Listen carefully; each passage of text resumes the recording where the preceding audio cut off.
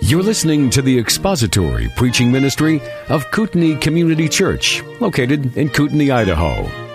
We pray that Christ is exalted and your spirit is blessed by the teaching of God's Word. For more information about Kootenai Church, please visit us online at kootenaichurch.org.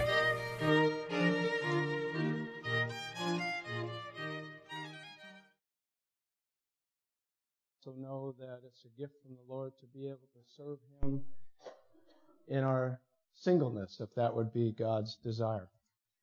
And as we continued in this bent, we were looking at some aspects of what about singleness? And what about God's desire for us in singleness? And how do we handle our thought life? And how do we handle the moral aspect of singleness? It's a big question, one of which I know that many wrestle with. So we have to consider this, and I refer back to a man some of you may have met years ago when he came to Sandpoint by the name of Al Brandt. He was a missionary in Africa for over 30 years. His son and daughter-in-law and his grandchildren are now serving in Sudan as a result of this man's ministry. And when he was here, this was probably 30 years ago, we had a series of men's meetings, and he was able to attend one or two when we had this missions week. And this was years ago. And during that time, he addressed the men. And he said, "Men, I want you to recognize something, that you think that you may be okay since many of you are married. And you may think that you can have great control of your thought life." He said, "I'm in my mid-60s, blind partially, and greatly afflicted, and I have to prostrate myself before the Lord each day in order for Him to give me grace, and I have to have my mind renewed by His Word daily." So he said, don't think that temptation will leave you because of age. So this is something that really impacted me at that time. And I thought about it for quite a while, and as we were going through these various Bible studies, I realized that God has called us to holiness.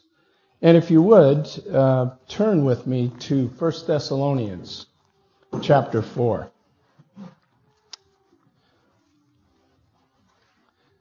1 Thessalonians chapter 4, let's just start with verse 1.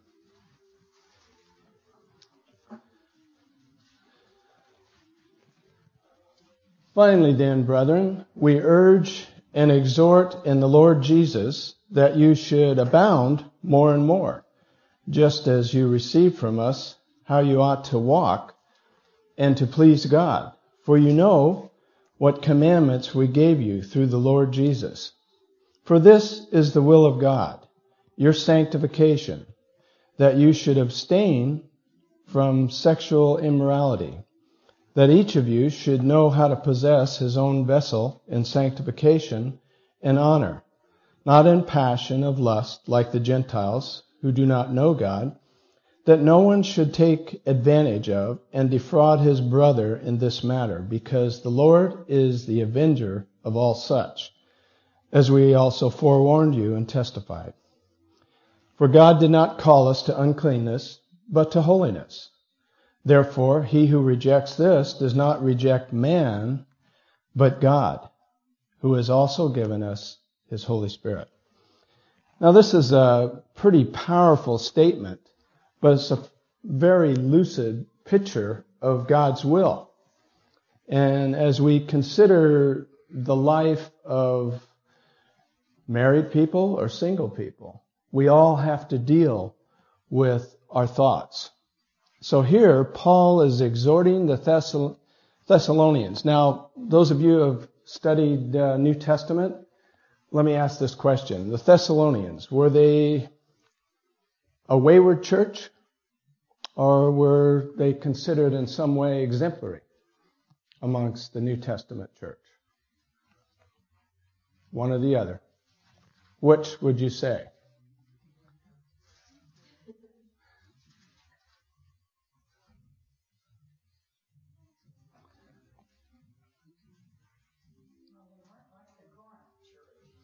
They were certainly not like the Church of Corinth.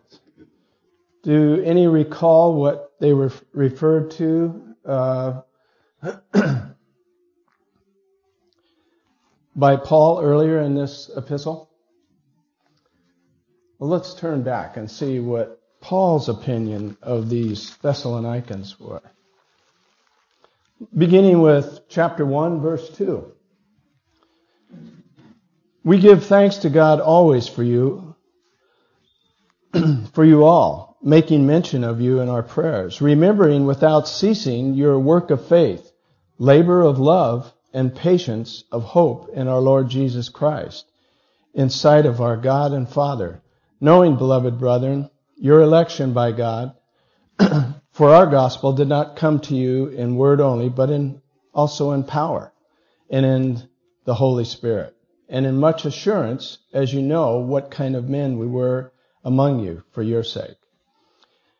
And you became followers of us and of the Lord, having received the word in much affliction, with joy of the Holy Spirit, so that you became, listen to this, examples to all in Macedonia and Achaia who believe. So they were exemplary amongst the early churches. Paul said they were noted by their love for one another. They were noted because of their love for Christ. And here, he's addressing them very specifically in chapter 4, and he's telling them, this is the will of God, your sanctification. Now, sanctification, the word there is hagiosmos, which means set apart from sin and set apart unto God. The whole process that God does in us when we become believers is that of setting us apart each day. More and more as we are growing in Christ, He is setting us apart from sin and setting us apart unto God. So this is God's will, our sanctification. That is, that we are growing in the knowledge of Christ and we are growing in the likeness of Christ. But what is the battle? There's a battlefield here. So what is that battle? We know that Paul talked about it in Romans 7, and he referred to it as this sin that dwells in his body, that is, his flesh.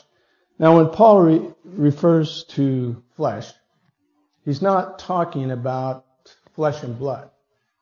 He's talking about the unredeemed portion of our lives. That is, those that are in Christ are not fully redeemed.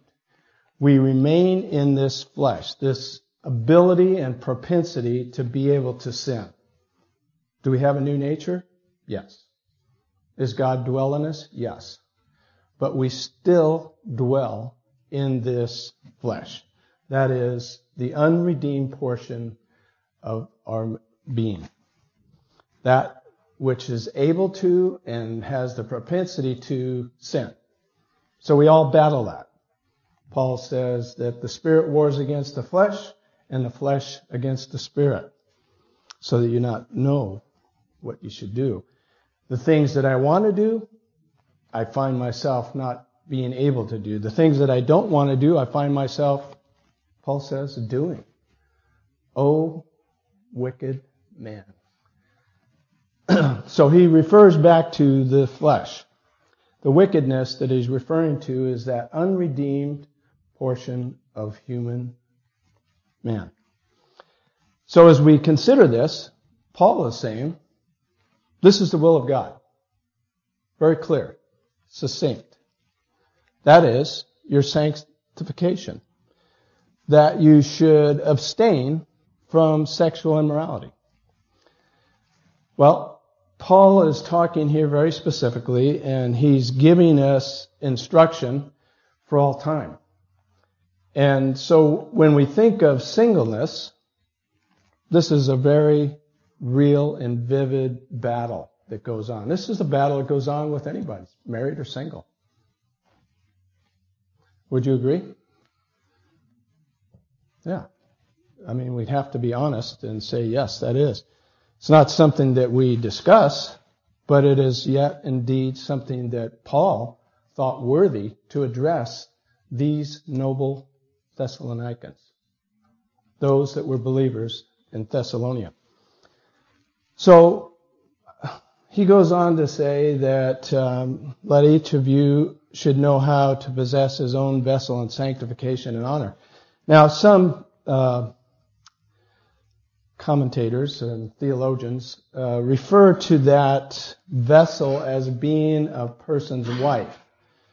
But there's many now that disagree with that, because Paul was addressing all of the Thessalonians. And he was addressing the men and women, whether they're married or unmarried. And so many have come to understand that this refers to the body. And we can liken that to 1 Corinthians chapter 6, where Paul says, do you not know that your bodies are members of Christ? Shall then I take away the members of Christ and make them members of a prostitute? May it never be. Or do you not know the one who joins himself to a prostitute is one body with her? For he says, the two shall become one flesh. But the one who joins himself to the Lord is one in spirit. Flee immorality. Every other sin that man commits is outside the body, but the immoral man sins against his own body. Or do you not know that your body is the temple of the Holy Spirit who is in you, whom you have from God, and that you are not your own? For you have been bought with a price. Therefore, glorify God in your body. So Paul here is not speaking necessarily of the vessel being in reference to someone's wife. He's talking about keeping our bodies, our minds, thought, and bodies in alignment with Scripture and sanctifying ourselves, setting apart ourselves for God. Did not Paul say the same thing in Romans 12? Now, we haven't got there, but that'll be a couple of years if I'm able to. The Lord is gracious and gives me that ability. But Paul there, he gets rather strong language, and he said, I beseech you, therefore, brethren, by the mercies of God, to give your bodies as a living sacrifice, which is acceptable, perfect will sacrifice unto God. So he's talking about setting apart ourselves, again, this sanctification process of setting apart ourselves for God, for the purpose of honoring and glorifying Him. So here is one aspect that we can consider. I talk to youth occasionally, and you find that the struggles that they have, though may not be in the exact same forms, that we all experienced at some point. These struggles are quite real, and they're raging. What are some of the things that in our contemporary society that we may struggle with? Let's put it in the category of youth, college. What might they have as a struggle that they may face? Any thoughts? Lynn?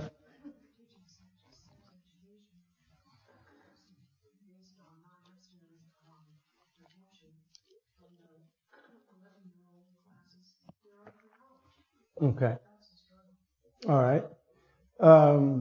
in secular humanism, in the school system, they promote not abstinence so much, but they promote protection.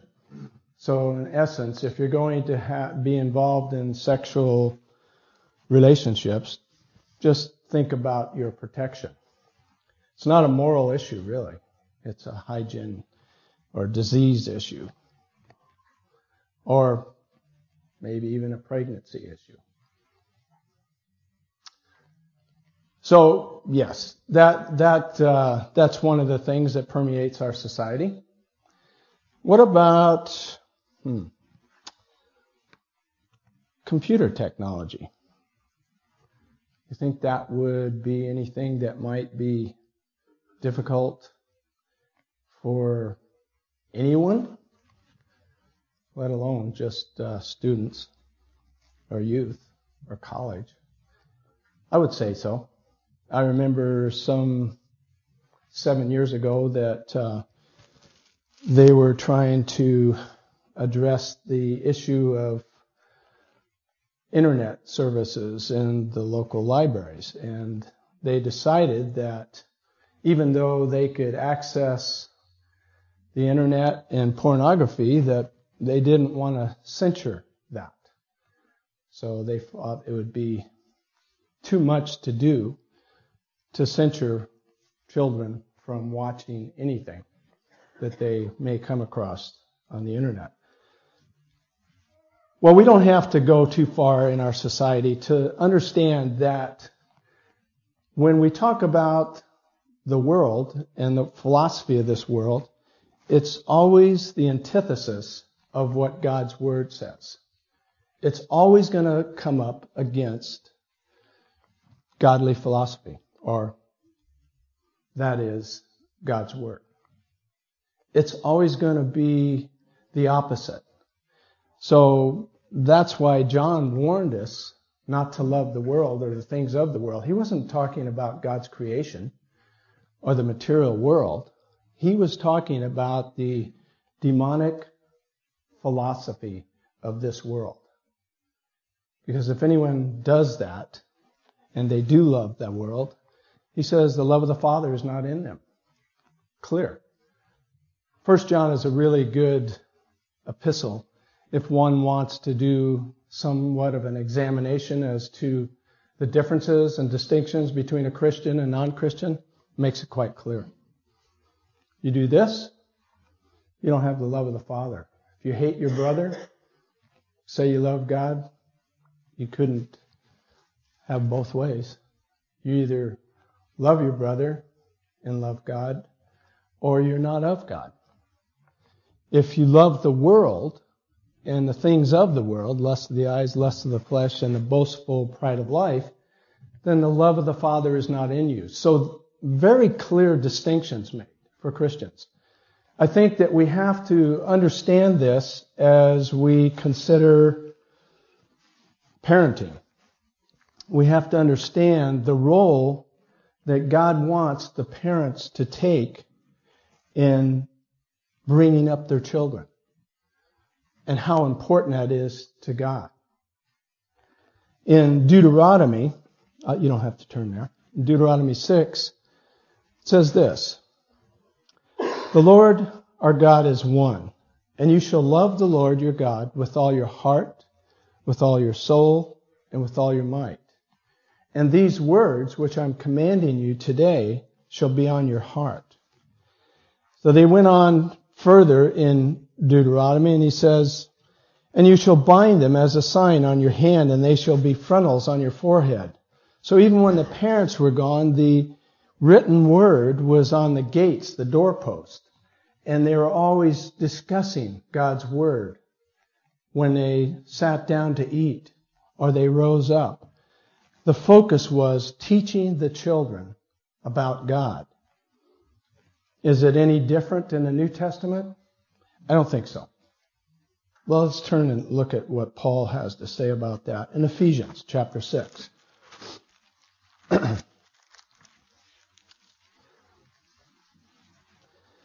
Now, I mentioned last week to the youth that I was going to discuss some of the challenges and some of the struggles they may have. And so I want to cover that, but I also want to bring it into context here. Let's go to chapter 6 in Ephesians, begin with verse 1. Children, obey your parents in the Lord, for this is right. Honor your father and mother, which is the first commandment with promise, that it may be well with you and you may live long on the earth. Pretty clear, I would say. It's interesting. I know that some of you like words. Why is it that sometimes the youth become contumacious?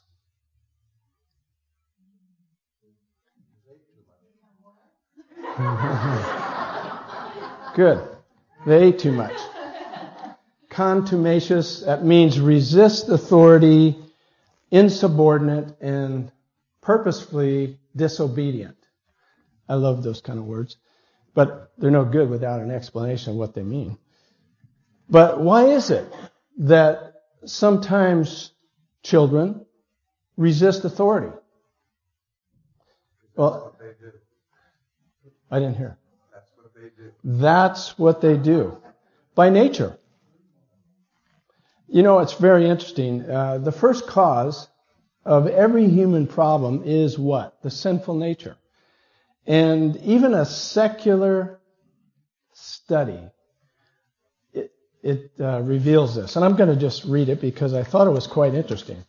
This is from the Minnesota Crime Commission. Now listen to what they came up with. Every baby starts life as a little savage. He is completely selfish, self-centered. He wants what he wants, and he wants whenever he wants it. His bottle, his mother's attention, his playmates, his toys, his uncle's watch, or whatever. Deny him these, he seethes with rage and aggressiveness, which would be murderous were he not so helpless. He's dirty. He has no morals, no knowledge, no developed skills. This means that all children, not just certain children, but all children are born delinquent. Well, they neglected to say that they're born with a sin nature because that's a secular study. If permitted to continue in their self-centered world of infancy, given free rein to their impulsive actions to satisfy each want, every child would grow up a criminal, a thief, a killer, and a rapist. Well, unfortunately, that secular study is very true. So we have this battle. Part of it raging is the fact of the sin nature. So this letter, of course, Ephesians, was addressed to believers, believing parents, and believing children. Now, Paul recognized that they had battles. As little infants, we take care of children, we raise them, we nurture them, and some of us change them. Those who know me know that I'm being facetious. I didn't do too well in that area. Marcia changed them when it was necessary.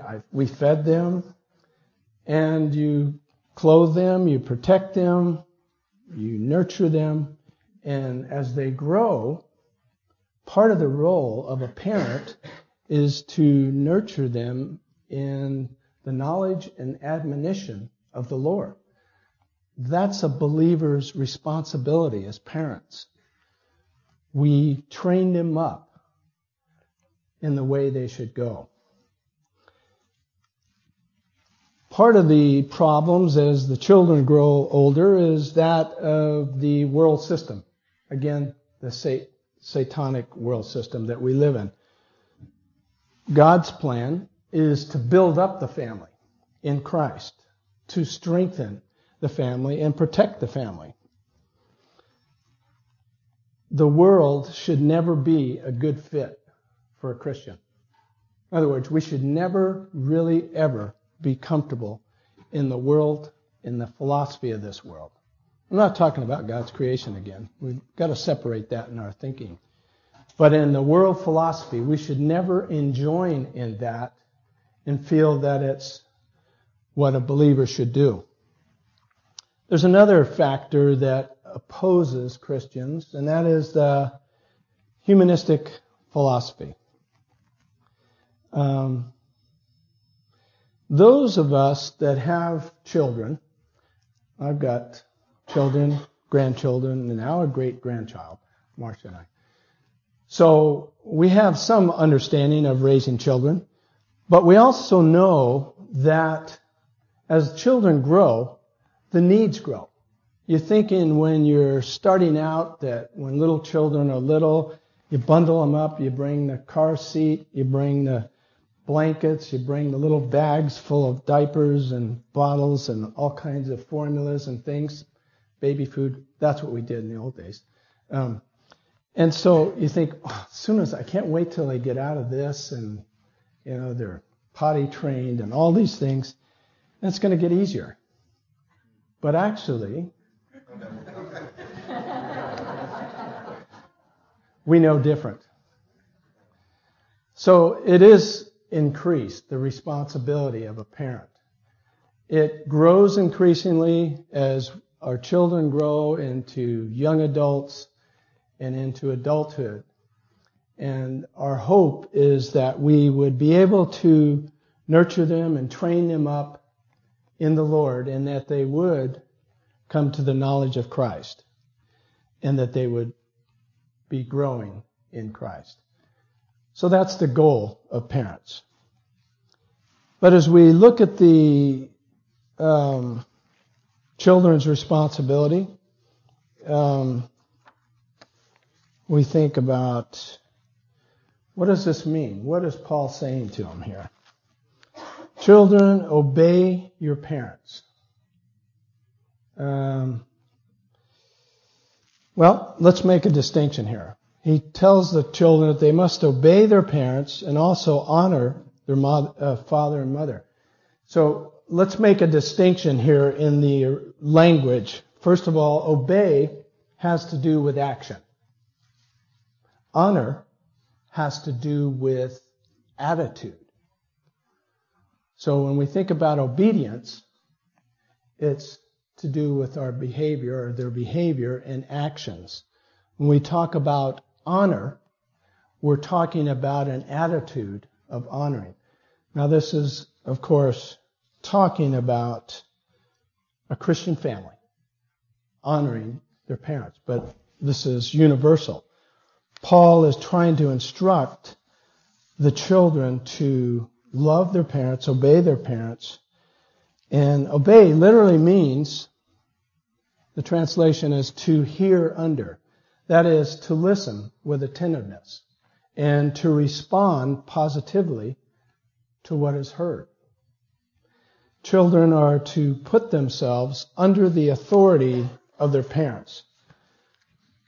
That's why I used that word earlier on, contumacious. That is, willfully being insubordinate to authority or disobedient to authority. When a child willfully disobeys their parents, there are grievous consequences there. Now, we have different forms of discipline when a child's smaller than when they're older and when they reach their teens. So we will discuss some of that when we get into the parenting part. But we have to understand the goal of parenting. And that is to be able to train up a child in godliness. So if we're looking at parents being obeyed and honored, they're to do so as unto the Lord. This is a command from the Lord. Actually, it's brought in from what? The Old Testament. Right?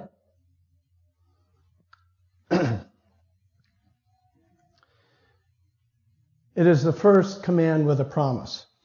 Paul says. So as we consider this command of honor your father and mother and being obedient to them, it's considered also in reference to one of the first commandments. In Colossians 3, Paul says this, be obedient to your parents, Colossians 3:20, in all things, for this is well-pleasing to the Lord.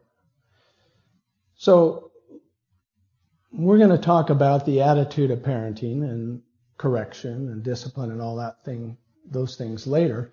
But I'm addressing specifically now what the responsibility of children or youth are to their parents. As we consider the aspect of obedience, that is simply responding in a positive way to their parents. Ron? I think it's important to look at, you can teach a dog to do right and wrong, but the difference is that a child you can teach why they should do right or wrong. Good. That's a good point Ron brought out. You can teach a person just by disciplining to do right and wrong, but proper discipline is being able to teach the person why. When you give a child a responsibility to do or to carry out, or you give corrective instruction to a child, you should be able to do so in love and also explaining the reason why. If you say, for instance, the child or young adult has friendships that don't seem like they would be a good association for your children. Humanists would say, well, they have child's rights. God's Word says that we're to avoid corruption. For bad company corrupts good morals. So we should be very careful about the friendships of our children.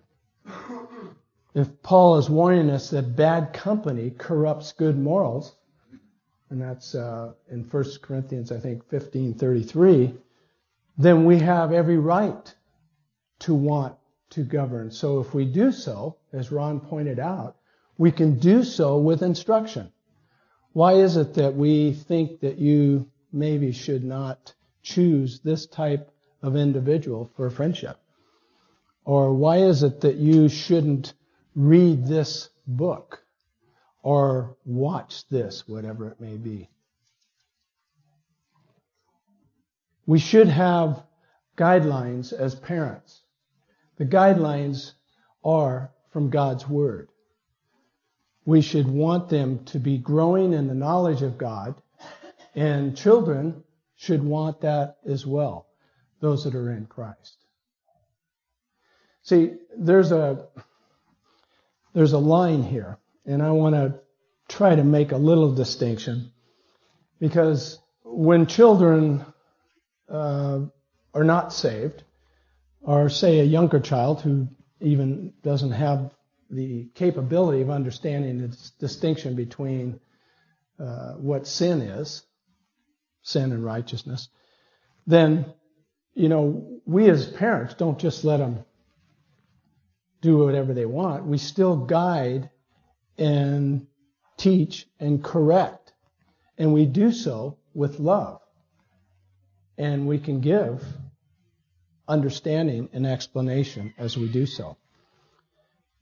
If and when the child comes to know Christ, then we have even a greater opportunity and responsibility to nurture them in the knowledge and admonition of the Lord. So we have every right, and we're under God's mandate to do so as parents. So what are some of the things that we should govern? We should look at it in terms of helping them to grow in a place where they are able to make responsible and sound biblical decisions.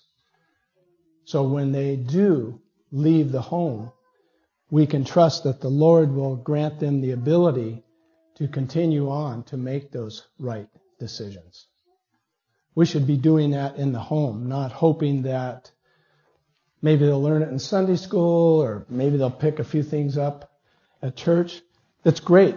Kids can learn in Sunday school and learn from teaching and preaching.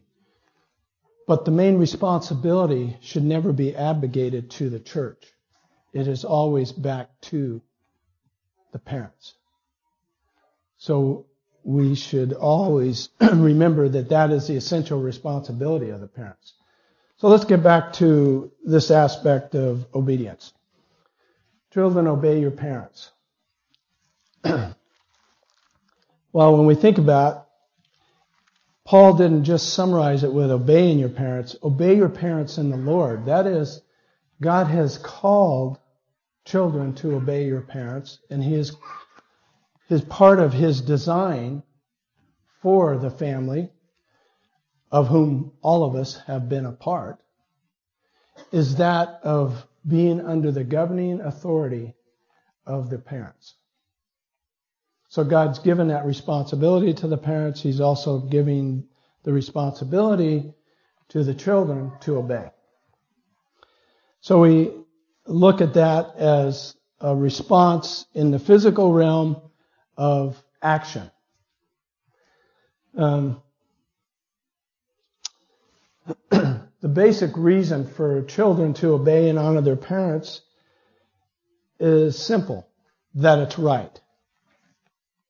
God says that it's right. Right refers to that which is correct and just and righteous, to that which is exactly as it should be. For the children to honor and obey their parents is exactly as it should be, because everything God commands is perfect. Ezra declared of God, "Then thou didst come down from Mount Sinai, and didst speak with them from heaven. Thou didst give them just or right ordinances and true laws, good statutes and commandments." That was from Nehemiah. The psalmist says this, "I know, O Lord, that thy righteous judgments are righteous." God's word is perfect. So when He tells us to do something, we are responsible to do so. So what about honoring parents? This encompasses a lot. Basically, the word there, which means to value highly or to hold in highest regard and respect. In both its verb and noun forms, the word is used as a term of reverence. Precious, honoring, regarding God, the Father, just the same kind of honor. It's used by the Father in reference to the Son in Hebrews 2, the same word. So we should recognize that children are to show this honor to their parents. Reverence. Now, we're going to get to the parents later, so don't feel like you're going to be slighted in any way from instructions from God's Word. As we consider this, it's not only a blessing to see children that do this, but it brings honor to God. This is God's perfect design for families, those that have children. He desires the children to show this obedience and honor or reverence to their parents. Now, it's interesting that this word carries on past the parenting stage. You may parent a child for 20 years. Hopefully, by the time in their late teens, they're making adult decisions, but you may still have them in a household when they're 20 or so. So your whole goal is to continue to nurture them, but they are becoming adults. We look at somebody in their late teens, early 20s as an an adult. In the Hebrew culture, one that was 20 years old was able to go to war. They were considered men. Now, the bar mitzvah was carried out in the teens, but a child or youth was not allowed to go to war till they were 20. So as we consider this children aspect, the word here refers to both male and female, and it also refers to that of bringing in those that are still under the authority of the parents, still living in the household. That's the framework for the word children. When we think of honoring our parents, this also encompasses that of providing for them when they can no longer provide for themselves. I love that. But that's what it means. It covers that aspect. Because the parents have taken care, provided for, nurtured, fed, provided home and food and raiment for a child until they become adults and go out on their own. At some point, it may be necessary, if the parents are not able to do so themselves, for the children to take care of them in whatever means that may take. So that's also providing for the parents. The command to honor your father and mother is twofold, that it may be well with you. It relates to the quality of life, being well with you, and that you may live long on earth. That relates to quantity of life. The original promise was to Israel, which involved actually many tangible and physical earthly blessings. But Paul's promise here reference, even though it may extend to that, is primarily talking about the blessings of fullness in the family relationship, the harmony that brings, the fulfillment that brings when one loves and honors their parents. So as we consider this, should parents have oversight to what their children do? Absolutely. It's a mandate for parents to do so. So for children, they should recognize the responsibility to submit to that. And by the way, those should be reasonable and based on biblical reasons. Not just because we want to be strict in this area and you're going to do this, this, and this because I think that's the way you should do it. I could be like a Marine DI with my children, or I could be a loving father and raise them and nurture them and be reasonable with the things they're allowed to do and the things they're restricted from. Should a parent govern what a child watches?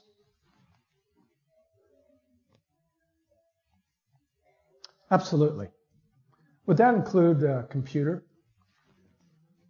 Yeah, you're nodding your heads. Yes, absolutely. When you think about what could be accessed on a computer, absolute parental authority and oversight should be exercised. Thomas? It includes all media, and today that would include a telephone. Good. Excellent. Yeah, that includes all media because telephones, they're doing a lot of things with telephones, technology now that we didn't even think were possible, but they're accessing internet, they're transmitting pictures, so there's all kinds of things that should be overseen by parents. So does parents' responsibility increase as they grow older? Absolutely. Dorothy? It's to the point that I think that a lot of young people are losing the ability to communicate because they're always either in front of a computer or they're on their phone texting, and so verbal communication is lost. Yeah. What Dorothy was pointing out, to some extent, the contemporary society is losing the ability to verbal communication. They're either texting or Facebooking or whatever they do. There's all kinds of, you computer geeks can give me all the terminology, but we got a propeller head back here, so. But that's true. We have to be careful and monitor what is our child ready for and then govern what they're doing. Don. I had a conversation with a teen counselor a while back, and I asked him what the biggest problem was that they had with children of today. He said the biggest problem is computers and telephones. And he said he'd much rather work with a drug addict than he would a kid that's hooked on a computer or a telephone. Because one thing, the computer and telephone cannot communicate with you. The drug addict has to communicate to you. That's his business. He has to communicate, continue on with his lifestyle. Computer and telephone does not have. Interesting. I'll repeat that for the sake of the recording. Don was saying that he discussed with was it a child psychologist or counselor? Counselor who was dealing with youth and teens and also drug addicts. He said that he would much rather deal with a drug addict than he would with a teen that was hooked on the internet or telephones. So you try to monitor that or even restrict it, you're going to get some reaction, and you're going to have to work through that reaction as Christians to be able to bring that into order. So we might look at this and go, wait a minute, this is kind of hitting me right between the eyes. Well, good. We have to learn to follow biblical principles. Some of these may be hard, but they should be implemented. We care enough and love our children enough to oversee them. We should care enough to be able to bear whatever brunt we have to deal with and use loving, corrective measures to bring those things in order. We shouldn't fear that because it's a biblical mandate. God commands it. So for us to shun that responsibility would be disobedient as parents. We're called and commanded by God to do so. So as Paul goes on, he says that it may be well with you on earth. Though these blessings may not extend to material blessings, they do reflect, as I said earlier, that of harmony and the fullness of the relationship of the family that God designed it to be. So when we see obedience in a household where children are obeying, you're going to see harmony in a relationship between parents and children the way God designed it. That doesn't mean there's not going to be upheaval. We all know that. Doesn't mean we're not going to have confrontations, but we're to do so in love. Never correct in anger. Ron. Even though it's not the focus, I think it even extends to the physical blessings too, because you take a kid that's been raised in a good family and he goes in to try to get a job after school, he'll get a job that quick, and you get the one with an attitude and they won't.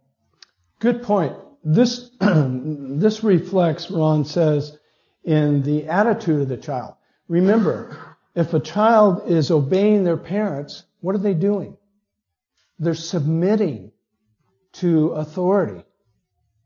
Do you know how hard to find workers today that will be willing to submit like that? So it does reflect, and it will reflect blessing to those who are being raised in such a way. We've seen it in our midst, in this body. I've seen it with young adults, those who have learned to respect authority. And, I was a little bit of a hardhead in that area. I thought I'd get out from under the authority of my parents and join the Marine Corps.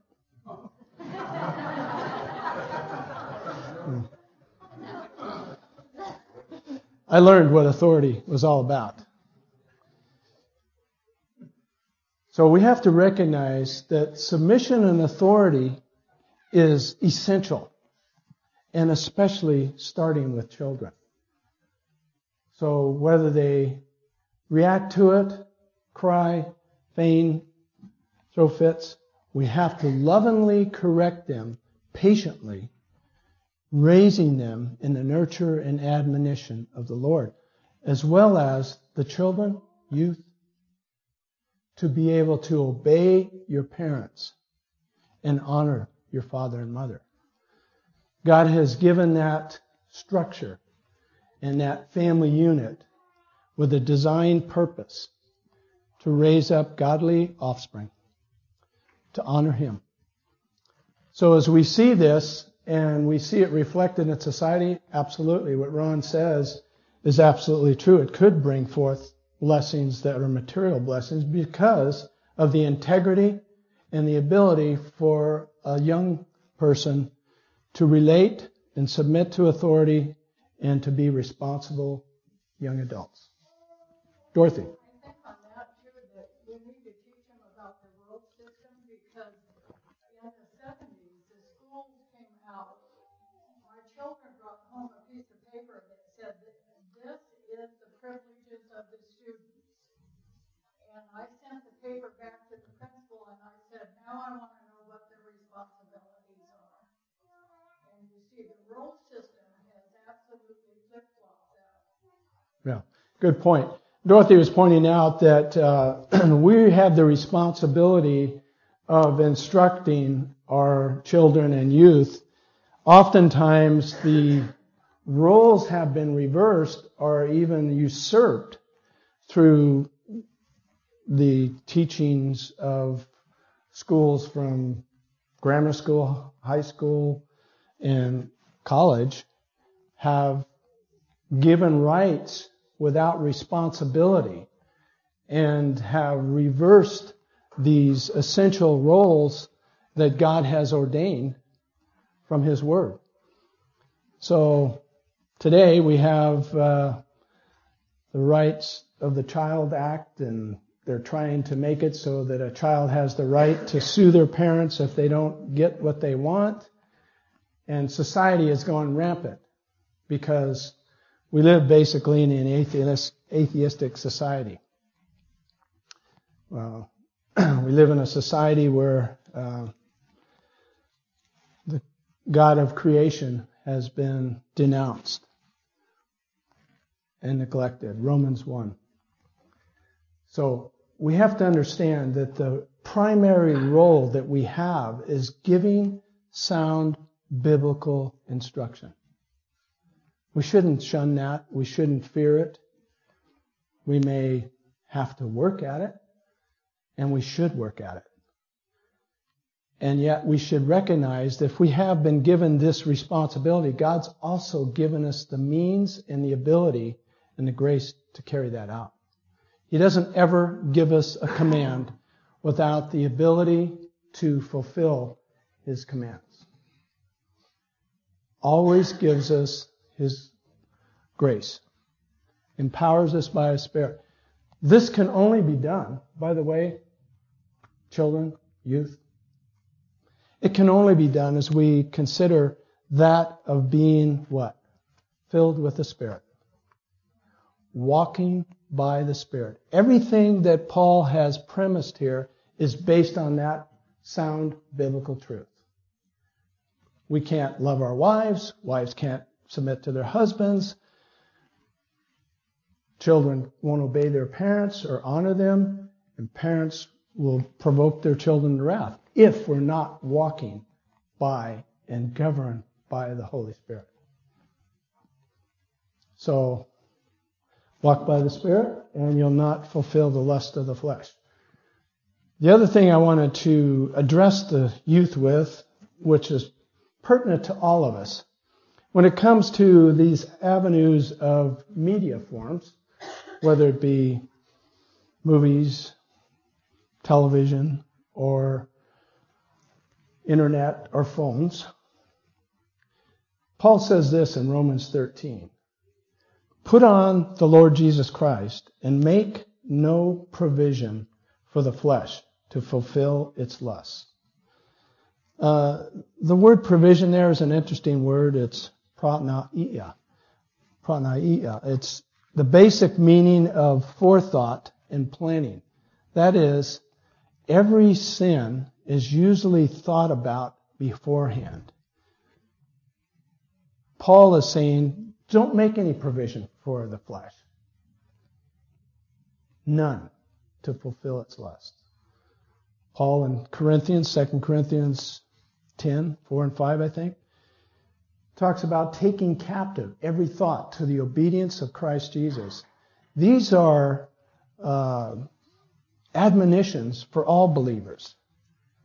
But as we think of this time that we're living in this contemporary time in our society, where immorality is rampant and it's attacking every element of our society, we have to be on guard with our thoughts. Parents, we've got to really be on guard. Grandparents, help your grandchildren. Don't, because it's no longer your responsibility directly to parent, don't negate your responsibility as a grandparent when they come over to visit. Make sure that they are in a pure environment. Give them that. Show that responsibility and godliness as godly grandparents. So these are some things that Paul addresses that I wanted to address this morning. And as we summarize it, I just want to leave you with this, that God cares very much about us growing in the knowledge of Himself. He wants us to be set apart. He wants us to be holy in our thoughts, hagios, set apart from sin and set apart unto Him. There's some very clear warnings throughout Scripture, very specific in these areas of morality. We want to take heed to that. We want to impart those to our children and those of us that have grandchildren. To warn, to correct, to instruct in righteousness. To love our children, love our parents, and show them honor. These are commands. They're not just options. God's called us to that because ultimately that all brings glory to Him. And that's our goal. As we think about this, it isn't just that we go to church and hear a message or go to Sunday school. We have a living relationship with God. That should reflect in our lives. If it isn't, then we need to examine ourselves to see whether or not we are in the faith. Because if we're just putting on a religious facade, we're in great danger. So I don't at all fear asking somebody where they are spiritually. They can get mad at me and say, I've been a Christian for umpteen years. But you know what? If they're not acting and living in accordance with God's Word, it's a reasonable question to ask, is it not? We should ask that of ourselves. We should examine our hearts and motives, our speech, what we do, what we say, what we think, all those before the Word of God. So it is a great responsibility and yet a great privilege to be able to parent and to be able to impart godliness and truth to our offspring. Any questions?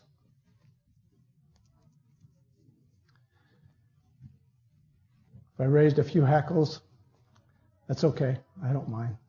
You can attack me later or talk to me, either one. But I want to stand on God's Word. We don't want to back off from truth. I'm not afraid of standing up and proclaiming God's Word, as long as I'm correct about what it's saying. Well, let's go to the Lord. Father, we just thank you for your divine revelation to us, this special revelation which you've given your children. We thank you, Father, for the commandments you've given us, because we know that they bring glory to you, as by your grace that we honor them and obey them. I just pray for each family represented here, that you would minister your word by your Spirit, and that you would enable each one of us to examine our hearts, to really see how we are before you, that we wouldn't be just living a religious lifestyle, but that truly we'd be honoring and glorifying you with our lives. May you do that work in each of your children, and may you have the glory for it. In Jesus' name, amen. Thank you for listening to the latest podcast from Kootenai Church. If you'd like to learn more about Kootenai Church or to donate to our church ministry, you can do so online by visiting kootenaichurch.org. We hope you enjoyed this podcast and pray you'll join us again next time. Once again, thank you for listening.